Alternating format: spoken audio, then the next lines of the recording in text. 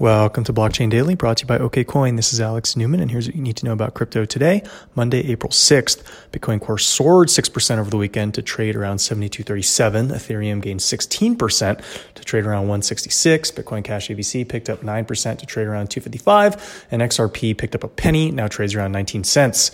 In major news of the day, in the U.S., Kraken has appointed Marco Santori as the company's new chief legal officer. Santori is famous for creating the SAFT to allow token projects to raise non-equity capital while he was a part of Cooley LLP. I believe the law firm let him go because of this, because they were not aligned, as far as I have heard, with his vision. This could get interesting.